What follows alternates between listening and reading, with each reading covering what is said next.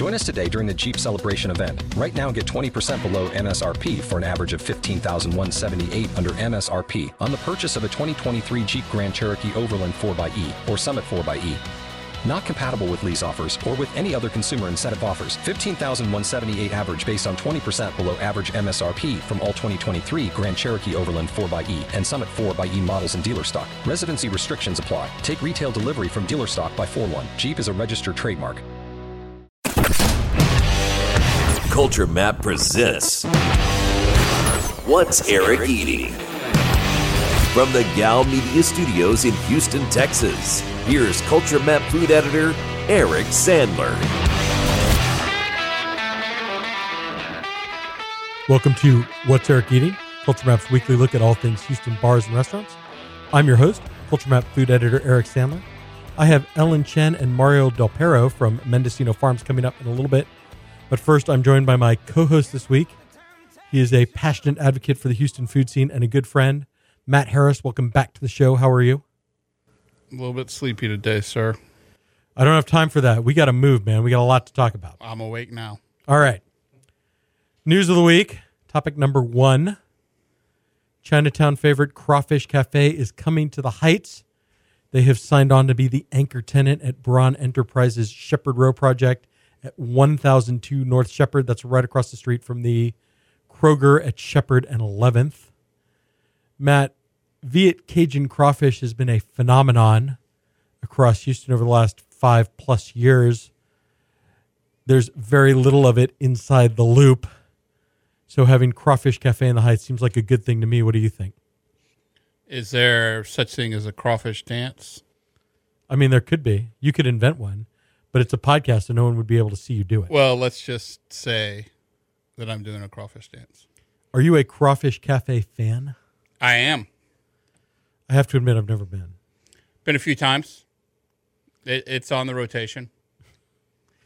Yeah, this is one of those, I mean, they're kind of old school. Like, this is kind of one of the first restaurants that kind of jumped on this trend. And I had someone ask me, what is Viet Cajun crawfish? So for anyone who's listening that's wondering, it's crawfish that's boiled like regular Cajun crawfish and then tossed in a buttery sauce afterwards that is very addictive. In particular, Crawfish Cafe, known for its garlic butter flavor. Yum. What else do you get when you go to Crawfish Cafe? Depends on, I mean, the crawfish is the star. It depends on what I'm in the mood for. Yeah, they do other kinds of boiled seafood. They do fried seafood. They do turkey necks, chicken wings. Turkey necks is fried rice. Way up there. Yeah. Do not sleep on the turkey neck. Eat the turkey neck. Eat the turkey neck. Yeah, I was thinking as I was writing this article and sort of thinking about it, there's a lot of places for traditional Cajun-style crawfish in the Heights. Boyle House, The Boot, which, yes, I know technically is in Shady Acres. Don't argue with me. Oh, here come the pedantics again. Here come the neighborhood protests. But, you know, one of the most popular locations of BB's Cafe is in the Heights. So, and there's, you know, bars like 8 Row Flint that'll do crawfish occasionally in season. La Lucha did a brisk business in crawfish in the spring, but no Viet Cajun crawfish. This is, I mean, to quote our good friend Linda Salinas, this is going to crush. Well, I would say per capita, I'm going to go scientific here. Per capita, the Heights would only be second to Chinatown in crawfish consumption. I think that may be right. Yeah. No, it's scientific, Daddy. It's right. You've done all the demographic studies. You've spoken with seafood purveyors about their various sales. That methodology has been well vetted. All right. Yeah, I don't know that there's much more to say about this other than that it's happening. And if fingers crossed, if all goes according to plan, they'll be open right around February 1st, which is just in time for crawfish season.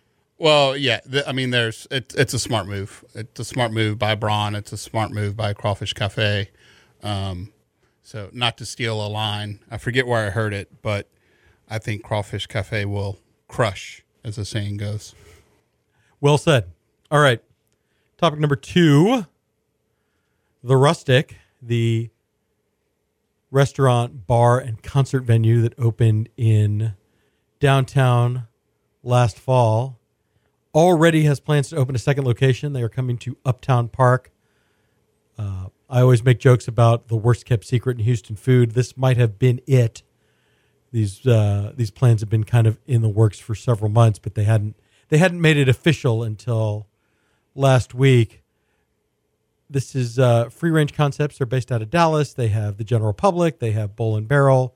And for the rustic, they partnered with Pat Green, the Texas country music legend, that if you're like me and you went to college in Texas in the night, well, I didn't go to college in Texas, but I went to college in the 90s, and I lived in Texas. Pat Green is very important to you. If you're younger than that, if you're under 30, you probably have no idea who Pat Green is. Oh, intern Mary loves Pat Green. You're the youngest person I know who's heard of Pat Green. Anyway, have you been? I know this is silly. You're not a big drinker, but have you been to the Rustic? I have.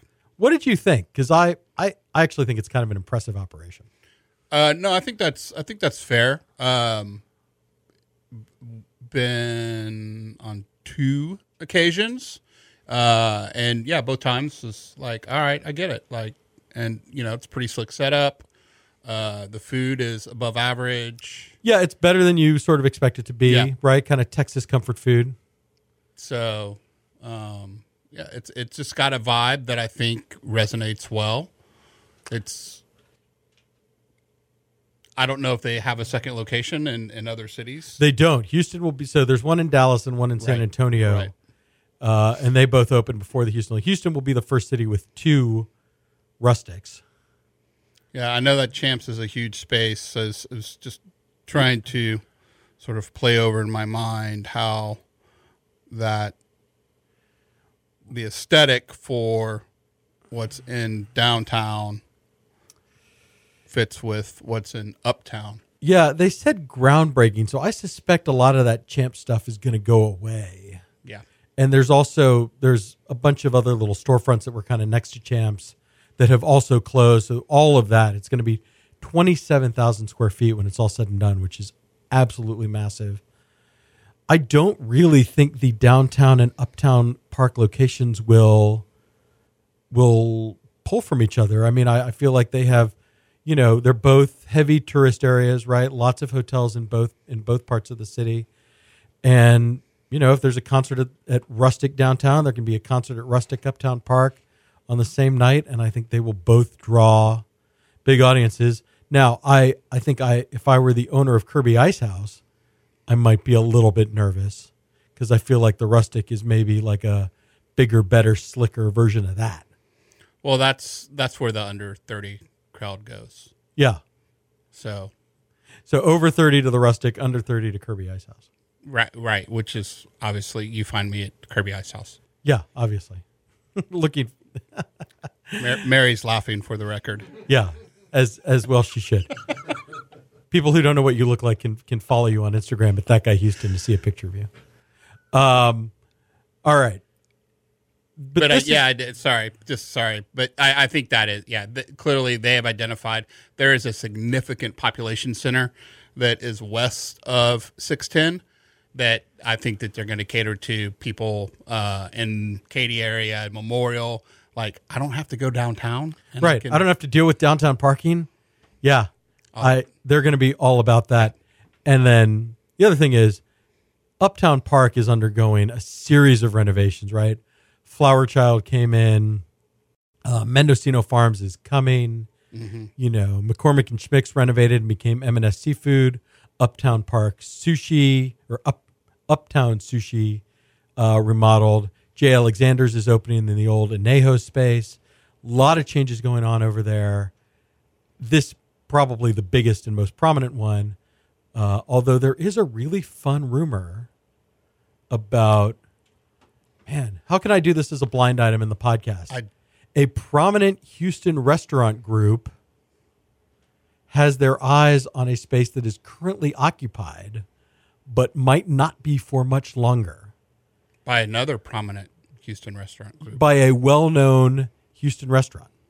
So if that well-known Houston restaurant should suddenly close in Uptown Park, then whoo boy, the rumors that are swirling about this prominent Houston restaurant group's plans might just be true. So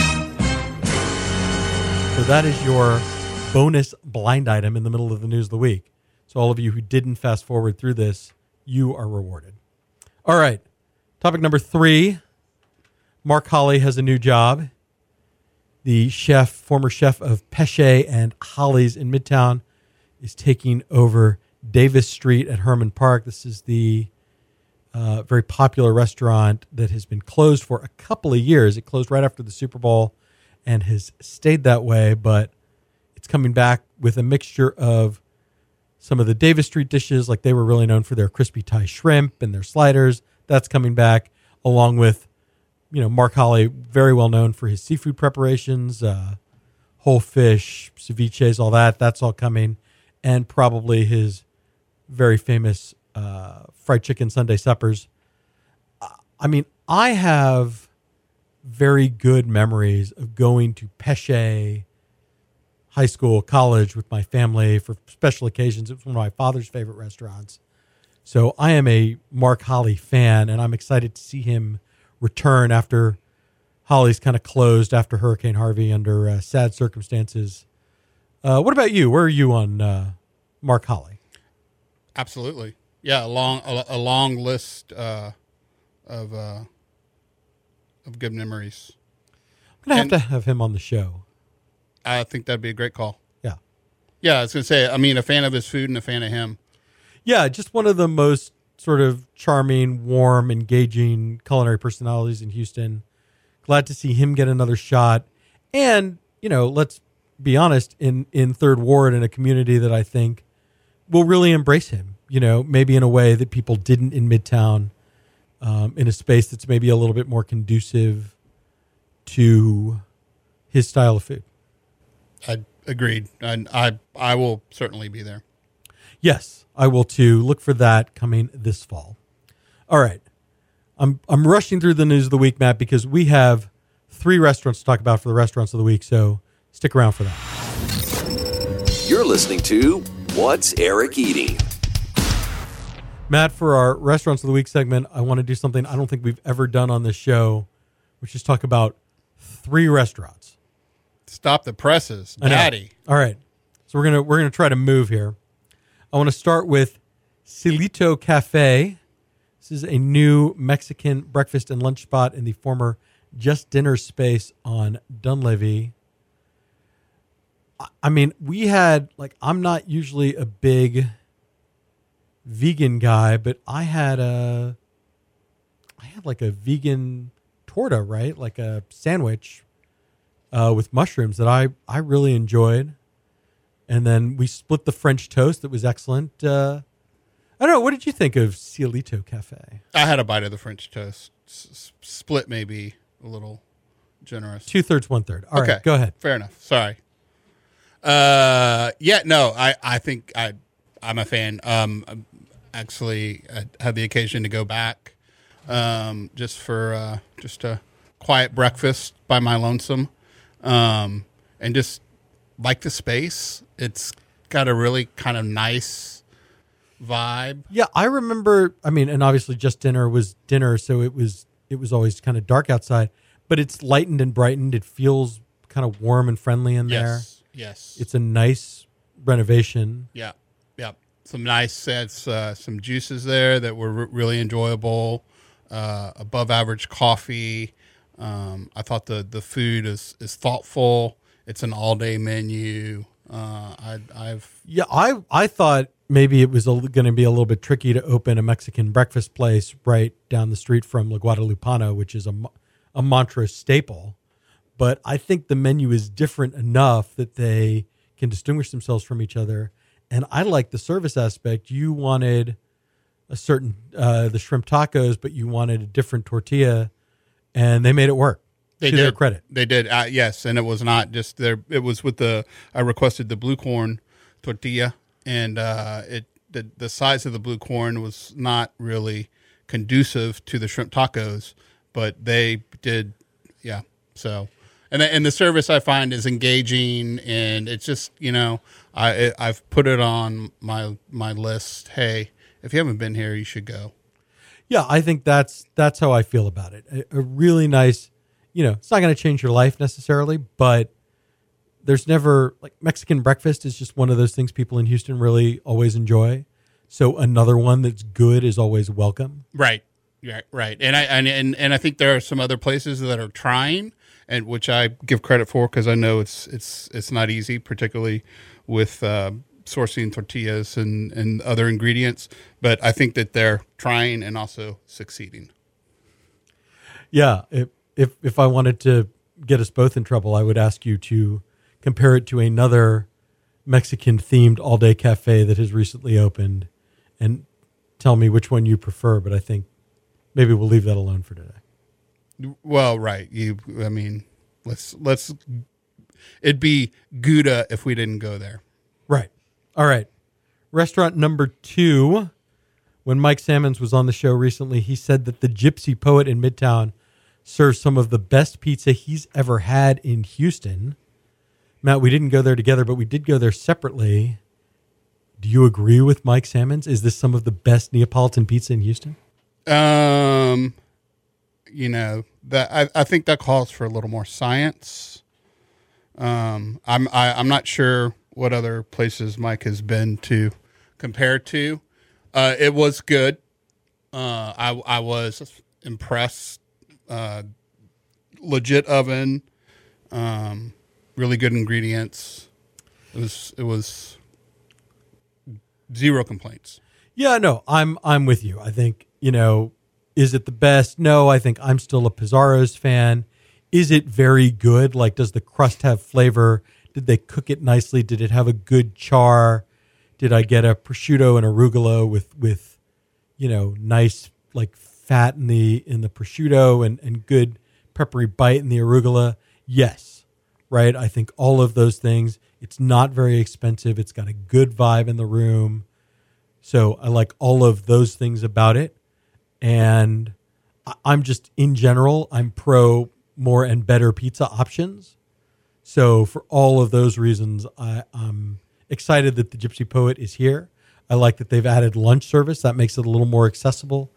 If you're a downtown office worker with in and out parking privileges and a little bit of time to spare, this is right in the wheelhouse, because it's in kind of the northern end of Midtown. Yeah, no, there's no, I'm an avowed Pizarro's fan.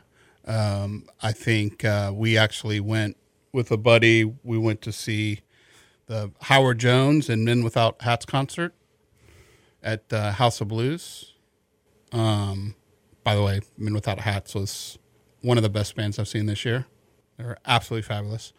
And the pizza was very good. So it was, the location is, just kind of south. It's not quite Midtown, but it's pretty close. I mean, I don't know what you would call that if it's not Midtown. It's kind of on the eastern edge. Slow hanging fruit for the neighborhood pedantics, Daddy. That's right. We'll get emails. You can at that guy Houston on Twitter to complain about what neighborhood Gypsy Wagon is or isn't in. If you want to make my day, please do that. Please. But you'll go back. Yeah, absolutely. Yeah, I'm going back too. Yeah. All right, and then restaurant number 3. Really excited about this. Bamboo House, a Chinese restaurant in Humble. Got a big feature in the Houston Chronicles food section recently. My fam went up there and said it's the best Peking duck in Houston. We went there with a group. We came loaded for bear. We were 7 people. We ordered a whole duck and a whole bunch of other stuff, including honey walnut shrimp, stir-fried pea shoots, mapo tofu, homemade noodles with beef. Just a veritable feast. And let me say, we feasted with leftovers for $175 for 7 people, plus tip, which, for the record, is less than my dinner for 2 at Uzo Bay was a few days before that. So, if nothing else, it's good value. But I think we also had a pretty good dinner. I would raise that level up to very good. Yeah, I think the quality of the duck is very good. The skin was nice and crispy. It wasn't greasy.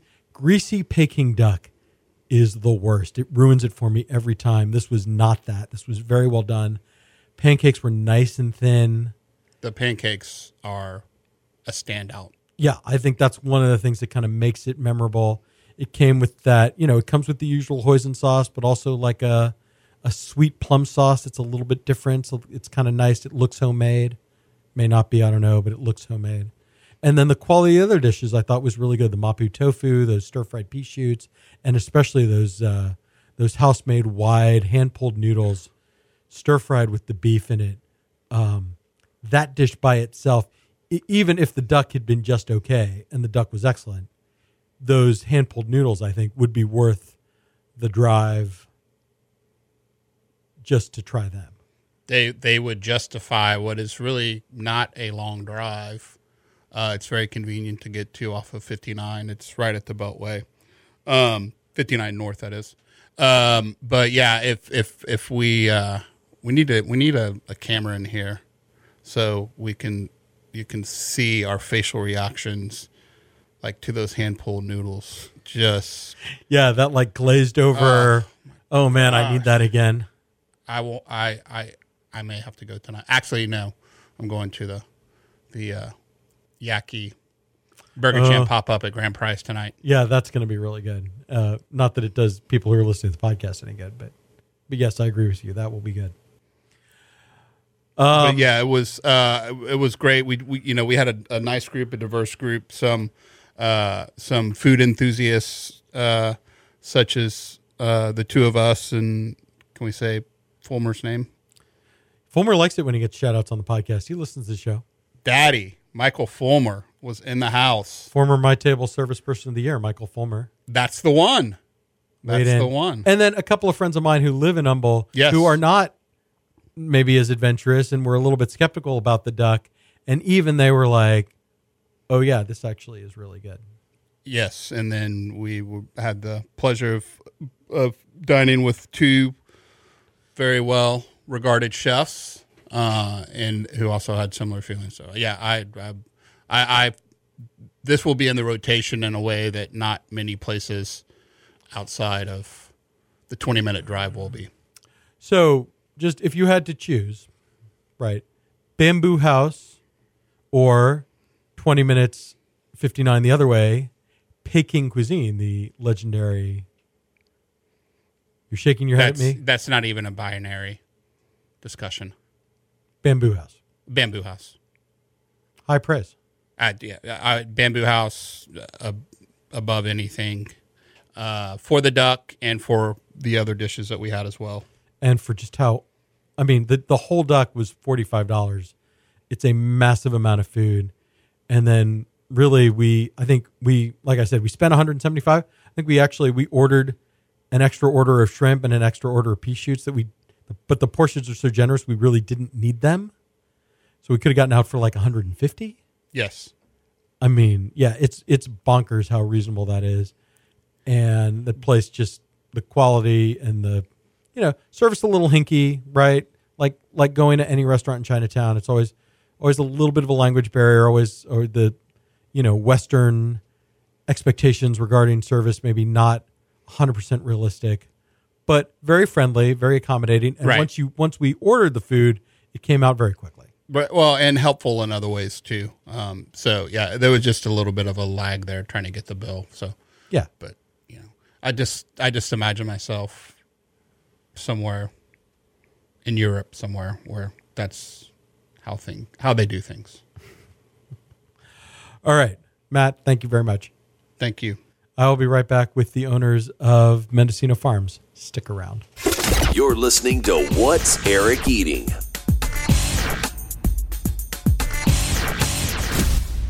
I'm joined this week by Mario Del Perro and Ellen Chen, the co-founders of Mendocino Farms, the California-based sandwich and salad restaurant that just opened in Rice Village.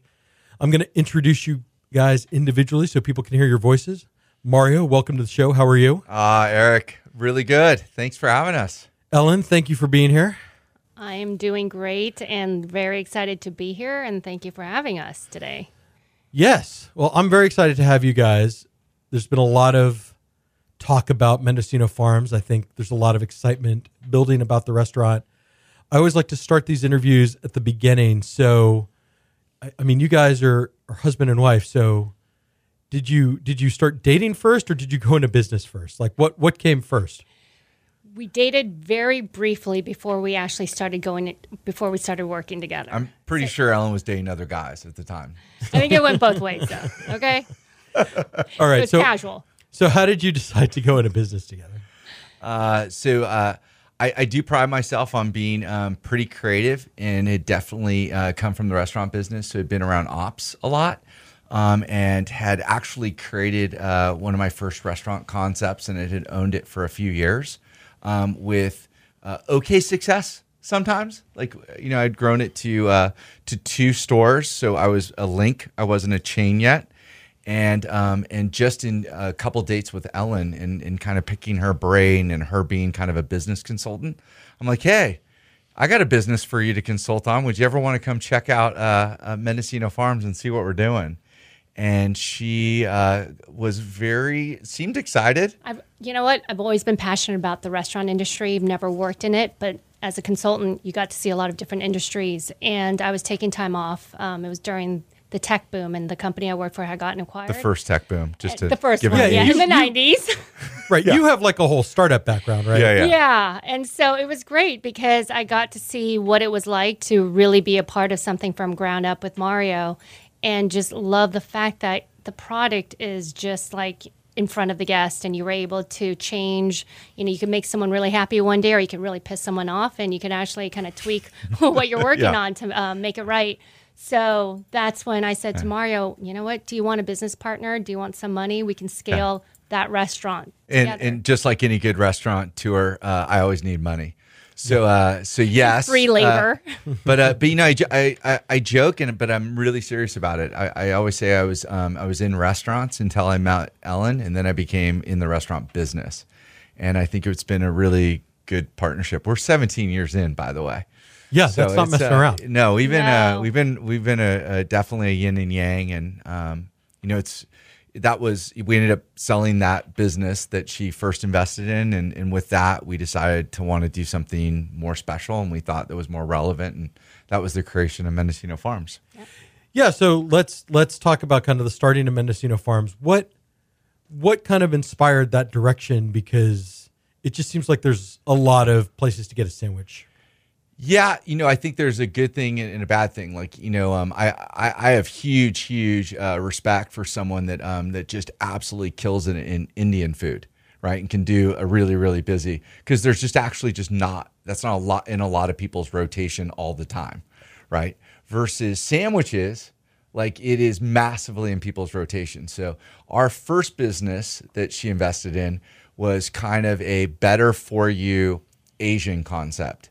And it was not in people's rotation. In fact, if I had to explain it to you, we would have to be on the 60th floor of an elevator to get the elevator pitched by the bottom floor. Like, it was that hard to explain, versus what we really wanted to say was, hey, gourmet sandwiches, gourmet salads, that's us. And it was that clean and clear. So, Mendocino Farms really came as kind of, us saying, hey, look, let's try to create something that has a little bit more mass appeal. Mm-hmm. At the time, as good founders, we wanted to still do something that took all the pieces that we were doing well with the last business. Like, we had built a pretty good culture with our last company. We had good training. We just didn't have a product that had wide appeal. So that was the first piece. So I always say, like, I came from the bar business originally, which, a little backstory. And my buddy, in the bar business, you go like, where does everyone drink? Go be on that street, and then just be the best damn bar on that street, right? And I think for us, we love the idea that it's not zero sum. Like, we love being by friends that are in the salad business. We love being by, the local sandwich shop. We don't mind it at all, because we believe kind of this high tide, or all ships rise with high tides. So. Well, yeah, and I mean, you definitely have that in Rice Village. I mean, you're right next to Hop Dottie and D'Amico's. Yeah. Sweet Green's opening Deli around the corner. Yeah. It's gonna be a cool place to go have lunch or dinner. Absolutely. Yeah. So Ellen, let me bring this back to you. Right, I think people kind of instinctively understand like cheap sandwiches. Right, they can go to any number of national chain restaurants. We won't name them. They could be a sponsor at some point. So I don't. Shouldn't name no, them. we don't actually accept restaurants as advertisers. Oh, on this program, okay. So Sorry. I'm safe there, but Trying to save you. I don't want to. People know what I'm talking about. So, but Places what like makes Pubway? yeah, rhymes with Shimmy Sean's. Actually, we have a Jersey Mike's right around the corner from here that I do not mind at all as I think that's as the a thing. quick There lunch is a option. place I actually for- grabbed that last week. Yeah, no, I coming think from there's the a place for airport. everybody, depending on kind of what you're looking for. Okay, but what Yeah. makes a better sandwich? Like, what is it Yeah, we- about what you guys do that kind of elevates that form? Yeah. Oh, go ahead. Sorry. No, I think with the sandwich, it really starts with the bread, right? And so I think that was one of the first things when Mario and I were starting Mendocino Farms all the way back when was we had to find and source the right bread. I mean, that Yeah. just makes the sandwich. It seems so simple, but those places that you were referencing, it's one kind of bread and then kind of the same ingredients, maybe in different variations. So for us, it was starting with finding the right baker. It's actually a funny story. Remember, we almost didn't open on time. I know. So L.A. This is 15 years ago. L.A. Had like no good bread. So Nancy Silverton had done La Brea, which actually was like pretty good bread, except for she had just sold it to a major conglomerate out of like Ireland. So they were mass scaling it. At that time, also El Fornaio, which is a chain of kind of upscale Italian restaurants, was doing some pretty good bread, and they'd overbuilt their commissary, so they were trying, but it still was pretty mass produced. So we're like, how can we not find a good local baker? We're both from Northern California, and there's some pretty good yeah, bread. bread some of the best out bread in there. the country. Yeah. We in got San some good Francisco. bread Yeah. where we come Yeah. from, right? You know, you got the Apneys. And so anyway, so we couldn't find good bread. So we were freaking out because we were 2 weeks before opening. We had designed all the sandwiches, but we had a placeholder. Like the whole thing is it starts with this great bread. So we were lucky enough. There was a little chef bookstore on 3rd Street, which is kind of 3rd Street and Beverly are these like very restaurant area. restaurant rows, right? And this lady had opened a small little chef bookstore, right? It's a tiny hole in the wall. And this is probably one of the most creepy things I've done. And by the way, I've done a bunch of creepy things. This might be the creepiest. I literally go to the chef bookstore and I'm like wandering around looking like I'm looking for a thing, but I'm waiting for chefs to come in to go, hey, what have you heard? Where do you like to go get bread? I just was trying to like strike conversations. And in fact, these young sous chefs are like, you'll never believe it. Eric Kaiser from France is coming into town and he's doing a boutique bread shop just down the street. You should go check it out. So I went to the construction site and there's the man himself, Eric Kaiser from France, and walked up to him. And the concept was Bread Bar, which is now, pretty popular, kind of deal. And we were his first wholesale account. So it was kind of cool. So we opened 2 weeks later with Bread Bar Bread. Sweet. And it was, so that was the start. And now we continue to find great bakers. So here in the Houston market, we're working with Slow Dough. Oh, sure. Who's doing our bread. Yeah. Awesome. Great guy. Yeah, Heath is a great guy. Oh, They've yeah. been really great to work with. Really great to work with. So yeah, starting with the bread. I think that was the most important thing. And then for us too, from a chef-driven standpoint, is taking chef-driven products and then kind of deconstructing them and then putting them back in the sandwich format. And for us, I think that was the real differentiator between, again, the Pubways and the Shimmy Sean's. Well done. Yeah, but I mean, there's a chef approach that you take. Yeah. Like we make all of our spreads from scratch. We make our salad dressings from scratch. We pickle our own, make our own pickles. Unless for a little while there was a chef in LA, Bruce Coleman. Bruce, who's just a great dude. He opened a pickle making company, so we had him making our pickles as good as we make them. So we're doing it all from scratch. Mm-hmm. So you really have kind of a fine dining approach, to those sandwiches. So Yeah, and when we met last week, I mean, you were saying you've collaborated with a number of chefs kind of over the yeah. So we've done everything from collaborations for chef charity sandwiches to raise money for whatever the chef's charity is, all the way to we've now been this kind of known stopping zone. So if a chef is in between gigs, they can give us a call, and we'll give them either a 2-day, a 2-week, or a 2-month project for them to work with our culinary team on. And it's actually created some of our most amazing things have come out of those collaborations. Yeah. So I was telling you I brought it. The Peruvian steak sandwich has an ají amarillo, but basically what we gave this guy Josh Smith, Bordeaux Brasserie. If you're ever in Vegas, I believe Cosmo Aria. Awesome brasserie. Guy's an unbelievably great chef. I usually rate chefs on both their food and how good their sleeve tattoos are. He's got one of the best sleeve tattoos ever.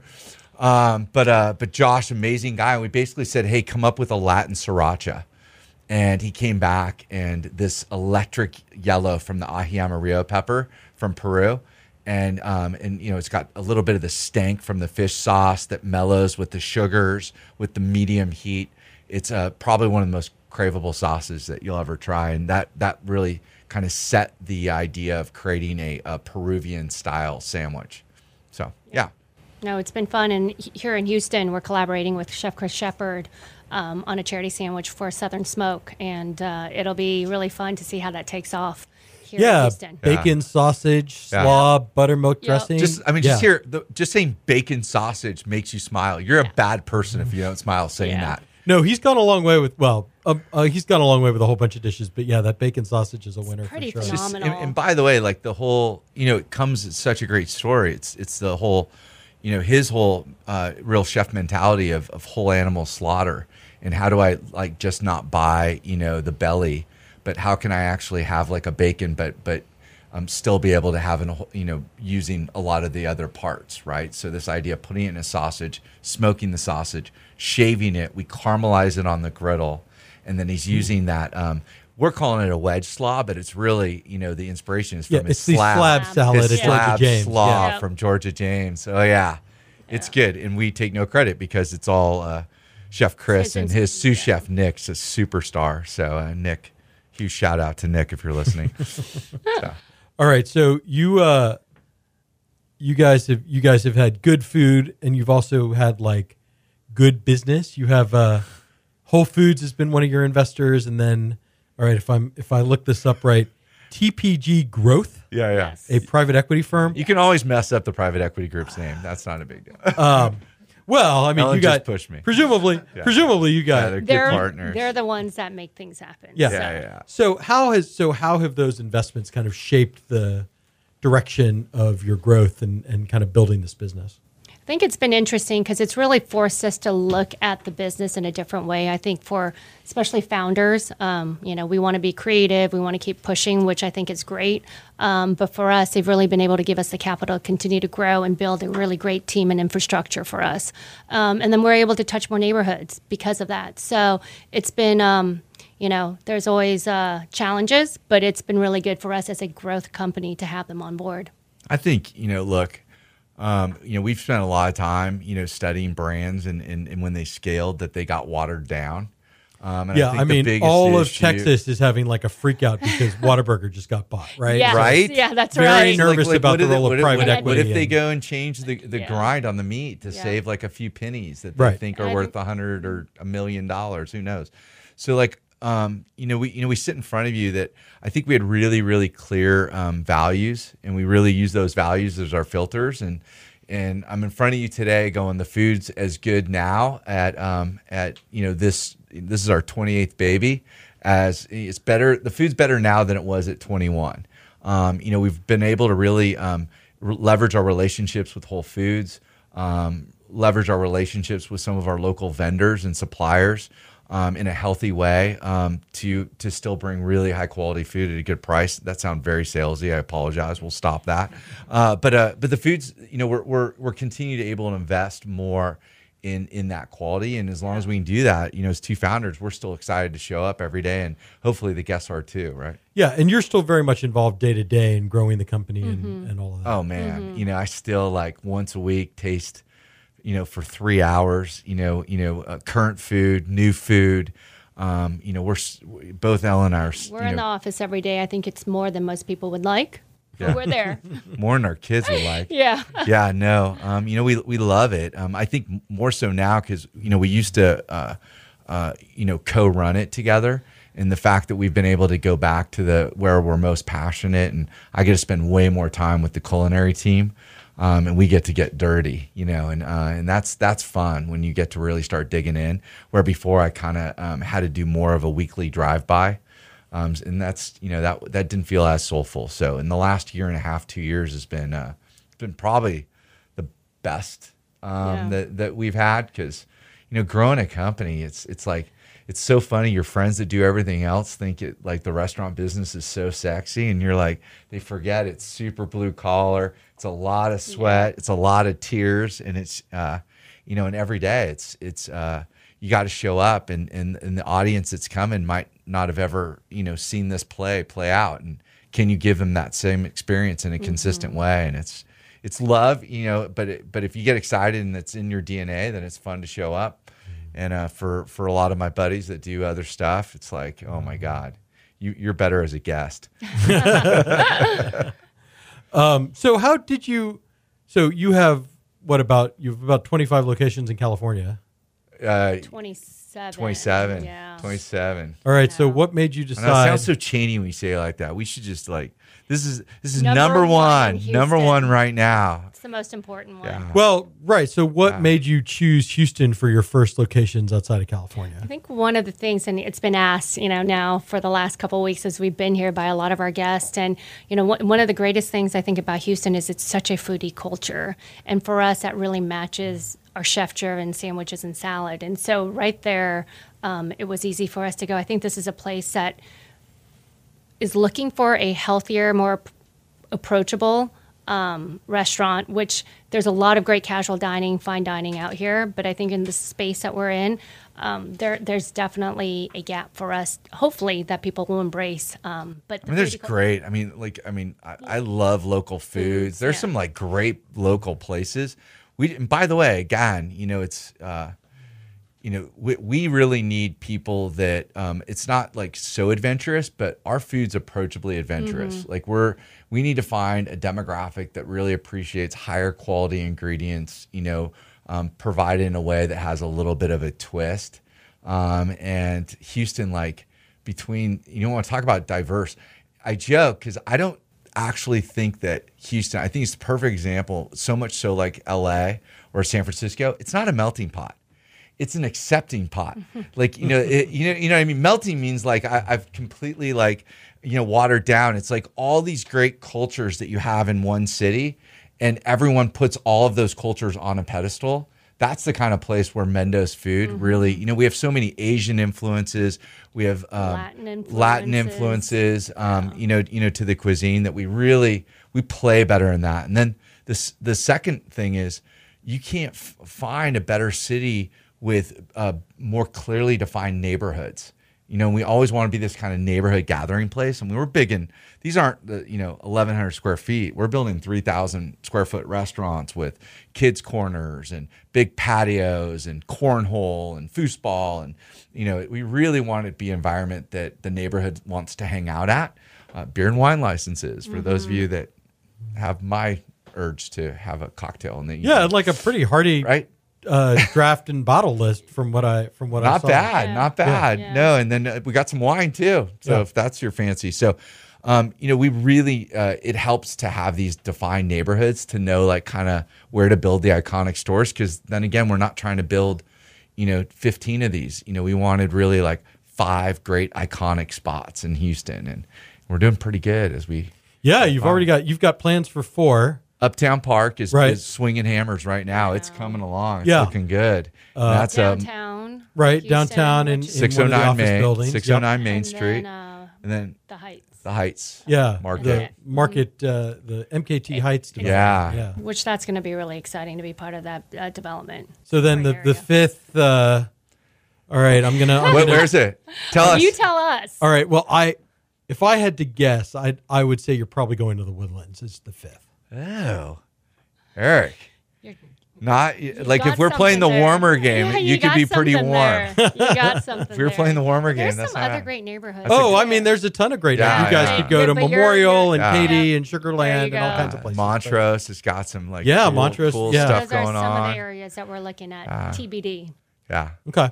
Yep. Yeah. Well, as a Montrose resident, I'm Okay. Although honestly, like Rice Village isn't that far. It's just it's like everybody gets nervous about having to park in the garage, right? Yeah. Nobody likes the garage. Yeah, well, But it's convenient. But it's that's a nice garage. It's a really nice garage, and it's Coming free from for the first 2 It's hours. not ding on that garage. Coming from LA to have that parking lot right behind Yeah. and just being able to pull up, it's pretty phenomenal. Yeah, and then you told me you built a commissary in Dallas to kind of facilitate this. So Yeah. I assume Dallas is in your plans as well. It is. We definitely wanted to plant the flag in Houston, which was the right call. And then so we're definitely going to put a few in Dallas, and then eventually we'll put a couple in Austin.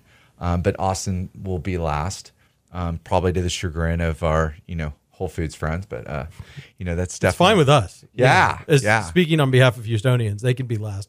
They can be last for a change. That's totally right. fine. Yeah. They are first a lot, huh? With some people, I don't know why. They're just not doing their research. Houston rocks. Well, it's just people think, I used to joke about, the Top Chef contestants inevitably seem to come from Austin restaurants, and like everybody's heard of Franklin Barbecue and Uchi, and so like those were kind of the national. Yeah. So like 7 or 8 years ago, those were kind of the national It's true. restaurants, right?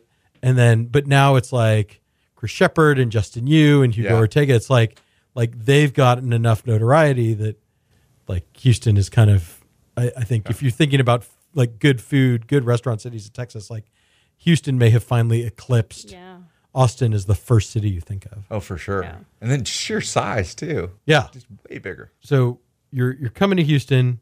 One of the things you guys really focus on is sourcing. You're working with Slow Dough. Kind of what's that experience been like of identifying purveyors and who are some of the other people you're working with? Yeah, blessed Dairy Maids as well, helping us out with cheese because at the end of the day, like one of the things that we took a lot of pride in, we still do, and probably we give more of that credit to our guests than necessarily us, but in Southern California, there's actually only one operating goat farm in all of SoCal. And in fact, it's Drake Family Farms, and they were actually almost going out of business. So we actually have a menu item. We have the bones of the menu item on this menu, but they couldn't supply us all the way out here. But we actually created a salad called Save Drake Farms. And it was actually a salad to try to sell enough goat cheese to keep them in business. So the nice thing is we've already really priced that salad to help support, a hyper local goat farmer. So Dairy Maids was able to connect us to Pure Luck out of Dripping Springs. Absolutely. Great product. I mean, world class. So we're actually featuring that goat cheese on our version of the Save Drake Farms, salad. So when you come in, it's not Drake Farms, it's the guys from Pure Luck. So kind of cool. From some of the bigger things is field greens. We can be one of the largest suppliers. So we're actually right now still working with Whole Foods has been unbelievably helpful because we need to make sure that we're maintaining quality at Whole Foods market or above, part of our agreement. So we're in the next 2 stores, we're gonna have enough scale to actually really start upping the ante on how much local. I do want to shout out though to 2 young up and coming food entrepreneurs. Absolutely. Jeff and Max at Cake and Bacon. Oh yeah, those I don't guys know are if great. you know these guys. Oh, absolutely. But thank you guys for all your work even today. We did a giant sampling. They created some new dessert bars for us. So they made a pecan bar and a raspberry cobbler bar that are to die for. But they actually cold called us. They heard a press release that we're coming into the Houston, reached out to us, told us that they were, beginning entrepreneurs, 2 chefs, and Jeff is a hustler. I mean, Jeff, he is He's that's what great. it takes. Yeah. It takes some chutzpah, and we're just so glad to be able to be giving them a lot of our business as well. Yeah, So we're featuring their cookies right now in our stores and our catering. Oh, so great. it'll be a great way for us to kind of showcase their product. All right, and then before I bring this to a close, so a first time visitor, right? What's the What are the 2 or 3 things you have to try on your first visit to Mendocino Farms? What do you think, E? Ooh. I mean, So- go ahead. Just this is one of my favorites. It's like the cult classic is the pork belly banh mi. Yeah. 4-step braised pork belly, kind of melts in your Decadent. mouth. It's been candied at the end. The 4-step is candying it. So it's a candied melt in your mouth braised pork belly. And then I'll Doesn't suck. No, it does not at all. It's spicy. it's House made sweet. pickled daikon and carrots, some jalapenos, a little chili aioli. Done. Bold. I mean, we know a little Yeah. something about banh mi sandwiches in this. Yeah. I know. This is the most expensive banh mi you'll have ever purchased. definitely our take on it. By the way, so- anything over $8 would be the most expensive banh That's mi right. ever purchased. Absolutely. But this one's about $11. I think the Peruvian steak with that ají amarillo, I would add avocado. It's just me. Slodo created a really nice torta roll, for that. We do a not so fried chicken, and we also do a fried chicken. So if you've got a friend, I get our fried chicken. I was, telling you we made a slaw. We found this old recipe for a cinnamon pickle. So it was an Atlanta recipe from an Atlanta chef for a cinnamon pickle, and we based our whole slaw around this southern cinnamon pickle. That's on our fried chicken. And then we also do a not so fried chicken, and that has a mustard pickle remoulade, completely different slaw. And we don't fry the chicken. It's shaved, roasted chicken. And then we throw basically buttermilk, fried buttermilk polenta in the sandwich. We break it up. So you get the crunch of a fried chicken sandwich. Not nearly the calories, but it's got this great mustard pickled remoulade. And you could do it if you found a buddy. You could do a tasting, which would be fun. I don't know. That's I'm in for all of that. okay. All right. All right. Yeah. Well, I always like to wrap these interviews up with something I call the lightning round. Ooh. 5 easy questions, 5 short answers. No, Well, okay. nothing's easy when you're working with my IQ, but okay. All right. Well, just say the first thing that comes to mind. Oh, okay. All right, Ellen, what is your favorite cookbook? Ooh. Gosh. I'm going to defer Lightning. to Mario. Ad Lightning. hoc. I know. That ad hoc cookbook. Ad hoc is a good answer. Yeah. That's- There you go. All right, Ad hoc. Mario, what's the first band you ever saw in concert? Oh, Foo Fighters, when they were doing those cheap Budweiser, surprise concerts at the Fillmore, lost my mind. Awesome. Solid. Yeah. Ellen, how about you? You know what is a UB40 concert in Berkeley? Wow. And you admit that. I do. I love them. All right. All right. No So- shame. What is your fast food guilty pleasure? It has to come from a restaurant with a drive-through. That's a tough one. It's a toss-up. It depends on the time of day. It's either I Taco could- Bell or In-N-Out. That's funny. Oh, man. I think, you know what? That my kids have got me so addicted to that spicy, crispy chicken at Jack in the Box. I don't even want to know how they make it, but you know what? Yeah, it's a product of science. Just don't ask. Just don't ask a lot of But questions. honestly, we do a good amount of burgers too. So All right, so I usually ask my Houstonians who their favorite Houston sports figure is, but since you guys are is it from- Russell Westbrook? Not yet. Russ is going to have to win some fans. The Rockets are going to have to win Got some to games win some first. games first. But who's your favorite LA sports figure, past or present? Where are we going? Well, I mean, right now, this is not helping us sell because we're Dodger fans. But Yeah, but we beat them, can so re- it's all fine. You're good with it, right? Yeah, you guys we don't smoked care. us in the World Series. In your stadium. That it did happen. Yeah, no, we watched it. We were there. Yeah, who are you going to go with? I'm a basketball fan. I'm going to go Lakers and Magic Johnson. Old Okay, school. absolutely. Oh, Magic's so good Such too. a He's good such a guy, nice too. guy I know. too. Oh man, I'm going with Magic then too. All You're right. right. He's too good of a dude. All right, and then finally, when you go to a pizza place for the first time, what is your go-to pizza order that you use to evaluate whether it's good or not? It's actually smart. That's like the vanilla ice Yeah. cream test, right? Yeah. That's right. Go Right. with the classic. It's your margarita. You just got to see. It's the classic for me. It's the mozzarella, tomato, basil. No, I gotta have some stuff on it. I would go for like the meat lovers, whatever they think the Yeah. meat lovers is. That's I'm it. gonna go for it and decide how much nitrate they find is okay.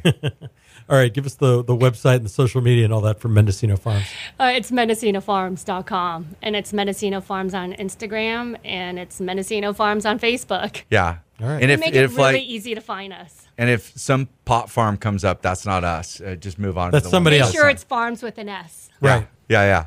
All right. Well, thank you for being here. Thank you, Eric. All right. You can follow me on Twitter at eSandler, on Instagram at Eric Sandler.